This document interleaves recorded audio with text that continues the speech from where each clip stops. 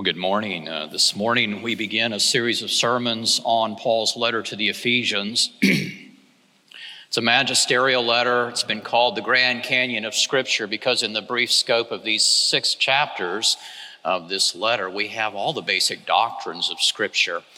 It's a wonderful letter. We'll be considering it now for some time.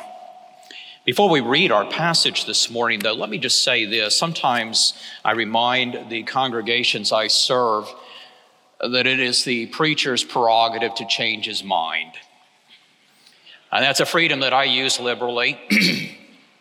This is simply to say that sometimes my sermon points are not in their final form when the bulletin goes to print on Thursday. I am still working on things, thinking on things, praying about things, and sometimes I'm changing things radically, even late on Saturday night or early on Sunday morning. Well, the sermon points have changed a little bit. So if you're a note taker, let me give them to you in their final form. The first point is, let us sing of God's power in us. Point 2, let us sing of God's purpose for us. And then 3, and this one has changed from your notes, let us sing of God's preservation, not presence, but preservation of us. I think those 3 points summarize Paul's intended meaning of verses 1 and 2, which are the 2 verses that we're going to read this morning. But again, another change. I want to read verses 1 and 2 in their larger context to you this morning. I'm going to read verses 1 through 14.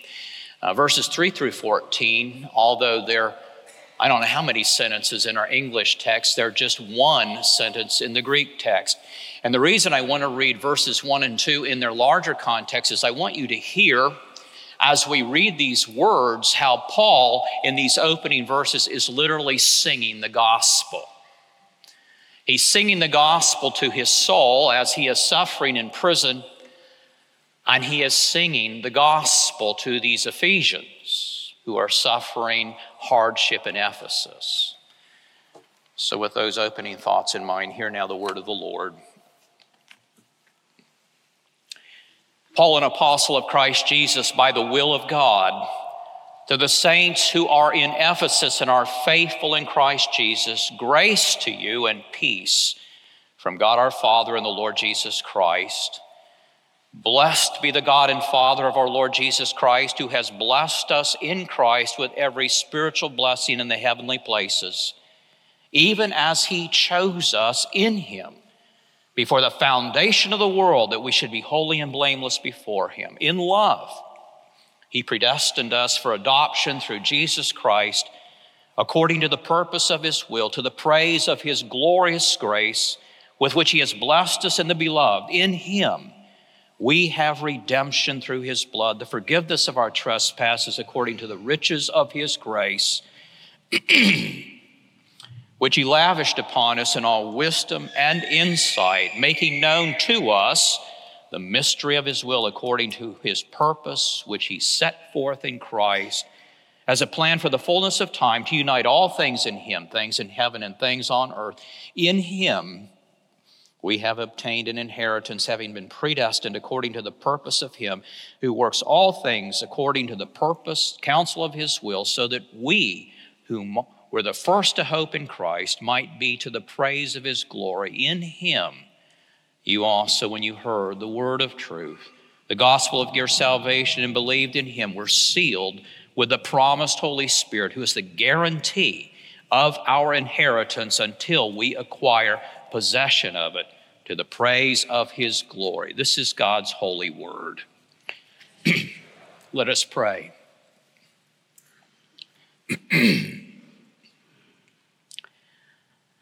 Eternal Father, whose dwelling place is the source of heavenly light, we ask that you would send forth your light and truth.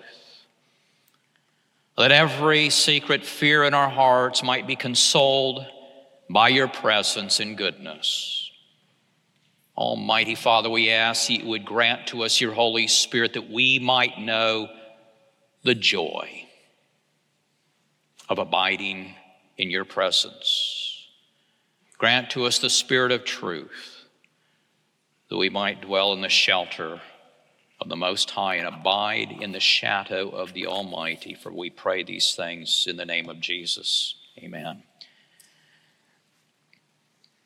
The great Baptist preacher Charles Spurgeon once said memorably and plainly that praise and prayer are the two oars with which we row our boat into the deep knowledge of God. In the opening verses of this letter, Paul is modeling that wisdom of praise joined to prayer for the Ephesians. Verses 1 through 14 read like one grand celebration of God's blessings to us in Christ Jesus. Paul is writing from a prison cell, we believe, in Rome. His circumstances are dismal, but his spirit is exuberant as he sings the good news of the gospel. Listen again to the gospel notes in this prayer of praise. Believers have been chosen by the Father for salvation, predestined to adoption, redeemed by the blood of Christ, sealed by the Holy Spirit.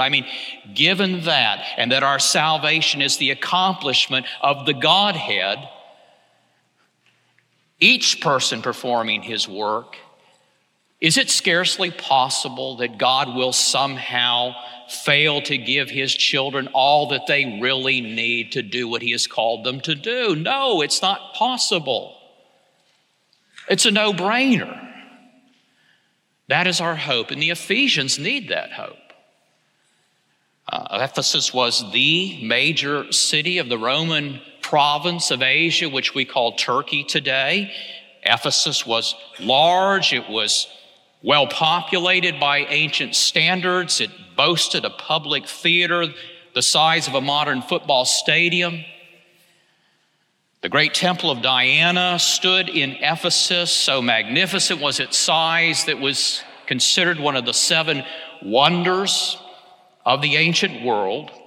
It was served by hundreds of temple prostitutes. And Paul came to Ephesus briefly on his second missionary journey, and then for an extended 3-year period on his third. And God blessed his preaching with remarkable fruitfulness. We read in Acts that all Asia heard the word of the Lord from Ephesus. Both Jews and Greeks, a faithful church was established. And some of the members of that church remembered that day. We have it recorded in Acts 19 when they were manhandled. They were dragged into the theater by hostile craftsmen who supported the Temple Diana tourist trade. The occult and idolatry were big business in Ephesus. And important businessmen were feeling the growing church threaten their financial bottom line. And so fearful of violence by the economic and political powers that be, the Ephesian believers needed encouragement. They needed to hear Paul sing this song of hope in the superior power of God. And you and I are like them. We need to hear that message of hope as well.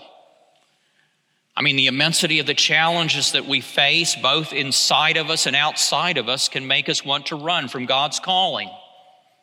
Sometimes we say the challenge is too great. I can't do this any longer. So how is it that we face the challenges that are greater than our personal resources? Well, verses 1 and 2 challenge us to join our praises to our prayers with Paul here and sing of God's superior blessings, which are ours in Christ Jesus. Let us sing of 3 gospel blessings this morning. First, let us sing of God's power in us. In this world, you and I need nothing less than the very power of God working in us and for us. And God has promised that power to those who belong to Jesus Christ. In verse 19, Paul prays that the Ephesians would be confident that the immeasurable power of God works for those who believe. In chapter 3, Paul will pray again that the Ephesians would be strengthened by the power of God, which is able to do immeasurably more than we can even ask or think. Without that assurance, my friends, that God's power is working in us and for us, overruling all for our good, you and I are anxious, we are driven, we are controlling, we are angry, we are fearful, we are fretful. Consider Paul's own situation here. Paul is an apostle of Christ Jesus, and Paul's cross-cultural ministry of preaching and planting churches has borne unimaginable fruit. Yet even now, Paul is in a Roman prison. And well might he have said, I can't do this. Doesn't my imprisonment prove that the obstacles are too great? And yet Paul prays and sings of God's superior power. You see, praising God in our prayers for his superior power working in us and for us lifts our hearts up in hope. And there are two sources of God's power referred to in verse 1 that make our hearts sing. And this first one is the power of God's word. The power of God's word. Paul writes this letter as an apostle of Christ Jesus. He says, by the will of God. The word apostle can mean various things in the New Testament, but it's used in Paul's case to mean that the risen Jesus Christ uniquely appeared to him and sent him to preach the good news of salvation by faith alone in Jesus. Other apostles were called by Jesus during his earthly ministry in the flesh. But Christ called Paul to be an apostle after he had risen from the dead. Now, what's that mean for us? It means this. As an apostle, Paul so uniquely represents the Lord Jesus who sent him, that his message is Christ's very message. And so when Paul speaks under the inspiration of the Holy Spirit, Christ himself speaks through Paul. In his letter to the Corinthians, Paul says that he speaks not in words taught by human wisdom, but in words taught by the Spirit. Now, do we recognize the wonderful privilege we have in studying this letter? You see, we have in this letter the very words of the risen and reigning Jesus Christ to us.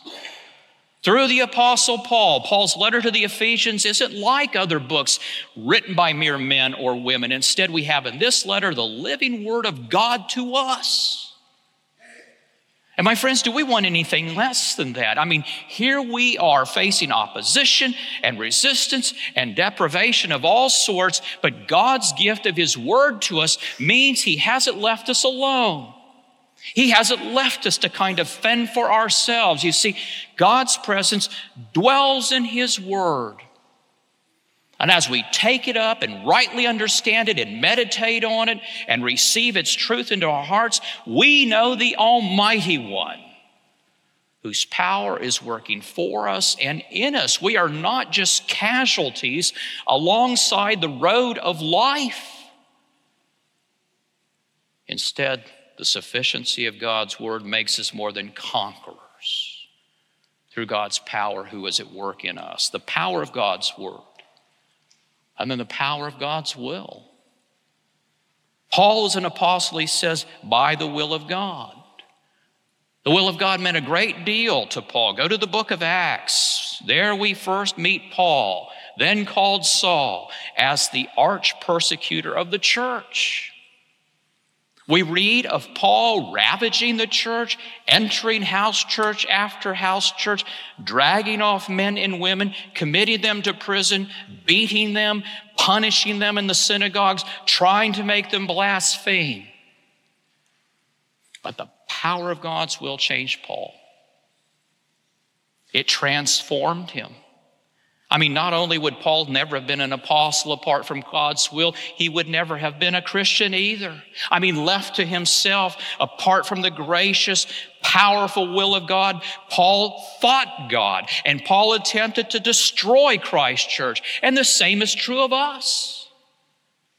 I am not ashamed of the gospel, for it is the power of God for salvation to everyone who believes, Paul writes in his letter to the Romans. We need nothing less than the very power of God's will raising us up from spiritual death to new life in order to be saved. Jesus raised Lazarus from his tomb. And in the same way, we are in need of this life-giving Spirit of God to give us new minds and new hearts and the gift of faith in Jesus unto the salvation of our souls, as Lazarus was dead in the tomb until the Spirit gave him life. So we are dead in sin unless the powerful, life-giving Spirit of God raises us up to new life and faith in Jesus. Has God been pleased to do that for you?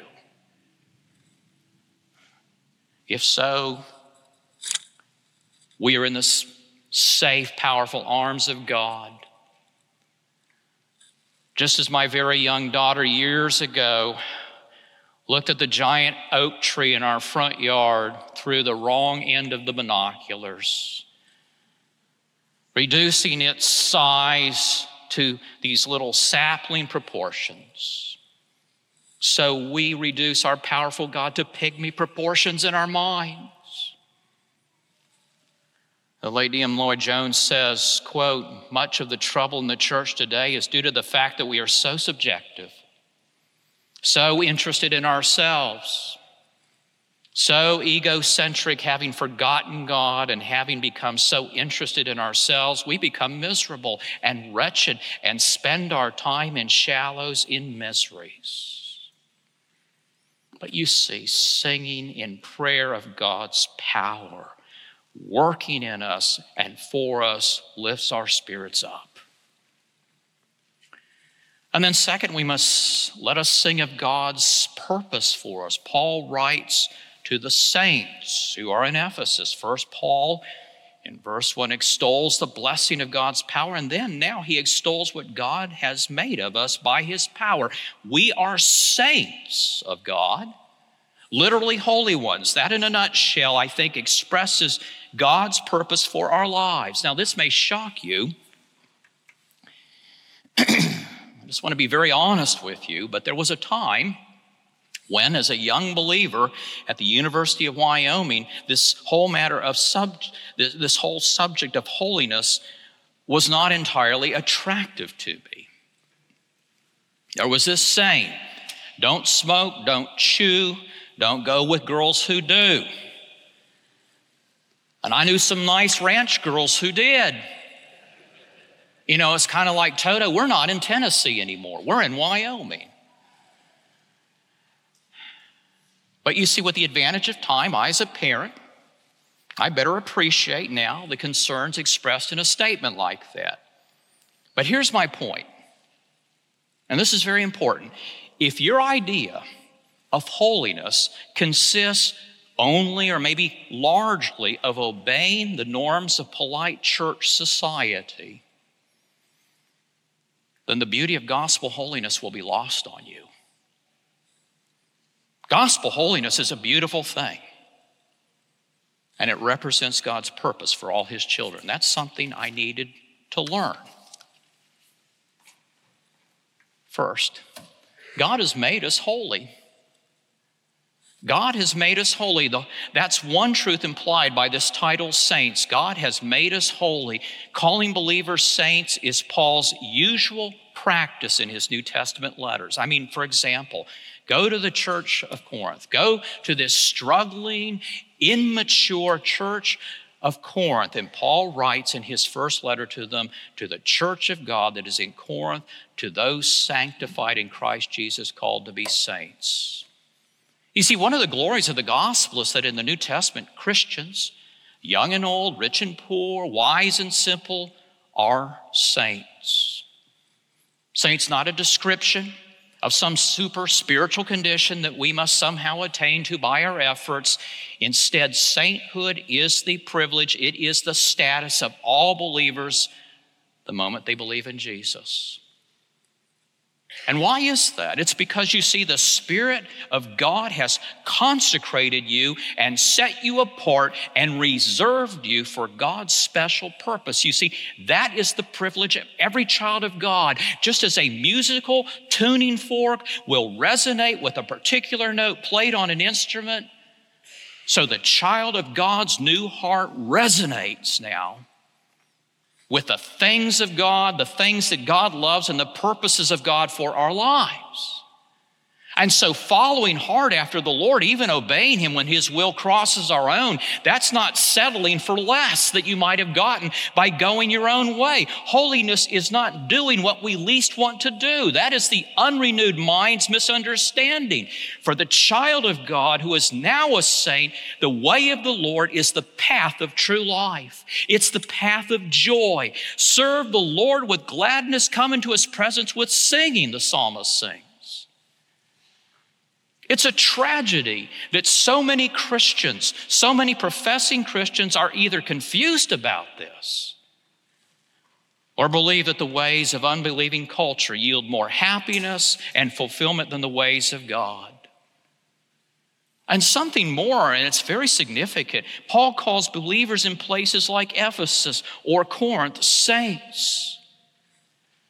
When the politics, the philosophy, the economics, the religion of those cities was dominated by sin. And again, our situation is no different. When we consider the pervasiveness of sin around us and remaining within us, we can ask a bit despairingly at times, is it really possible? Is it really possible to live for God and for His purpose that reaches into eternity? And the answer is yes. Not by our might or by our power, but by God's Spirit, says the Lord of hosts. Our challenges always seem overwhelming, but the Spirit of God within us is more than a match. And something else we can say about this purpose, God is making us holy. This is also implied by this status we have of being saints. The saints in Ephesus, he says, are faithful. By the ongoing work of God's Spirit, they're full of trust. They are full of love that leads to obedience. God the Spirit is transforming us increasingly into the likeness of His Son, Jesus. That is God's glorious purpose for our lives. I'm sure of this, that He who began a good work in you will bring it to completion. At the day of Jesus Christ, Paul reassures the Philippians, we are being transformed into the image of Christ from one degree of glory to another. For this comes from the Lord who is the Spirit. Paul reassures these struggling, immature Corinthian believers. May God empower our repentance from setting our first love on the shiny trinkets of this world, which only leave us empty and anxious and fulfilled. He has destined us to a higher purpose and joy, which is found in Christ-likeness. Again, D.M. Lloyd Jones says, you cannot be a saint and a Christian without being separated in some radical sense from the world. You do not belong to it any longer. You are in it, but you are not of it. There is a separation which has taken place in your mind, in your outlook, in your heart, in your conversation, in your behavior. You are essentially a different person. The Christian, he says, is not a worldly person. He is not governed by the world in its mind and outlook. God's purpose for His saints makes us sing. And finally, let us sing of God's preservation of us. Child of God, at the most basic level, who are you? At the most basic level, who are you? Well, at the most basic level, you are in Christ, Paul says in verse 1. You are in Christ. That is ground zero of your identity. You are in Christ. The phrase in Christ or in Him or the equivalent occurs 9 times in just the first chapter of Ephesians. It occurs something like 164 different times in all of Paul's writings. Clearly, this truth of being in Christ was very precious to Paul, as it should be to us. And the Bible uses different images to teach us what's involved here. Being in Christ is compared in the Bible to the union between a building and its foundation. It's compared to the union between a head and its body. It's compared to the union between a branch and its trunk. It's compared to the union between a husband and a wife. You see, child of God, your union with Christ provides you with the highest hope possible. It means that you no longer belong to yourself. You belong to God. That's your security. In and through your Savior, God has wedded himself to you in love forever. You belong to God, who chose you in love for himself before the foundation of the world. You belong to God, who paid a mighty price to unite you in fellowship to himself, even the death of his much-loved Son on that wretched cross for our sins. You belong to God, whose Spirit now dwells in you, so that you may say confidently, greater is he who is in me than he is in the world. The greatest possible incentive for us to persevere in faith when things are going hard against us is this: God will be with us, and God will preserve us in this loving, life-giving union we have with him through our Savior Jesus. You see, when we are opposed, this hope makes us sing. When we are confused and befuddled, this hope makes us sing. When we feel all alone and fearful, this hope makes us sing. God is with us. God is preserving us, and God will bring us through. And because of that, we know God's grace and peace as an ongoing reality. Verse 2 says there is this biblical order to these gifts of the Spirit of God. Grace is the beginning of the gospel. Peace is the end of the gospel. God preserves us with his peace. God preserves us with his peace. What is this peace? This peace is not tranquil circumstances. It's not a feeling of quiet. This is the shalom of the Old Testament. This is the well-being, the sense of well-being because of our union with God. If we know that we belong to God and that his good and wise purpose for our lives cannot be defeated either by our sin or by our world, then we can know this well-being. In the midst of trying circumstances, we know an eye of peace in the hurricane of our difficulties. When H.P. Spafford sailed over that watery grave where his family had drowned when their ocean liner sank, he was able to write these memorable words. We sing them in that great hymn, when peace like a river attendeth my way, when sorrows like sea billows roll, whatever my lot thou hast taught me to say, it is well with my soul. You see, that's the peace of God. And then God preserves us with his grace. The grace of God is the way to the peace of God. Grace is often defined as God's unmerited favor, and that is true, Rick Phillips says. But it's not going far enough, he says. Grace is God's favor to us when we have merited the opposite. We have merited God's hatred. We have merited his wrath and condemnation, but God, in his grace, pardons, accepts us as righteous, adopts us as his child. This he does for every single sinner, no matter how great their sin, when they embrace Christ as Savior. How could God possibly do something like that? It's only because God in grace gave his much-loved Son over to judgment, the judgment we deserve on the cross. In love, God judged his Son in the place of anyone who will receive him. Have you? Why on earth wouldn't you?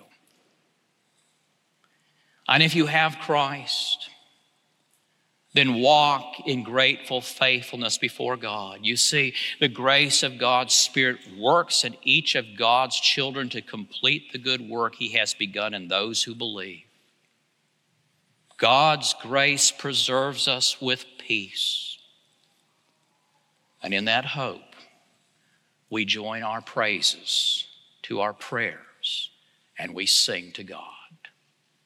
Let us pray. Almighty God, we thank you for this wonderful truth that Paul presents to us, even here in just the first 2 verses of this magisterial letter. We thank you for this truth, that no matter how great our sin may be, if only we will receive Jesus freely available to us. We are in Christ. And being in Christ, we enjoy this permanent, life-giving union with you.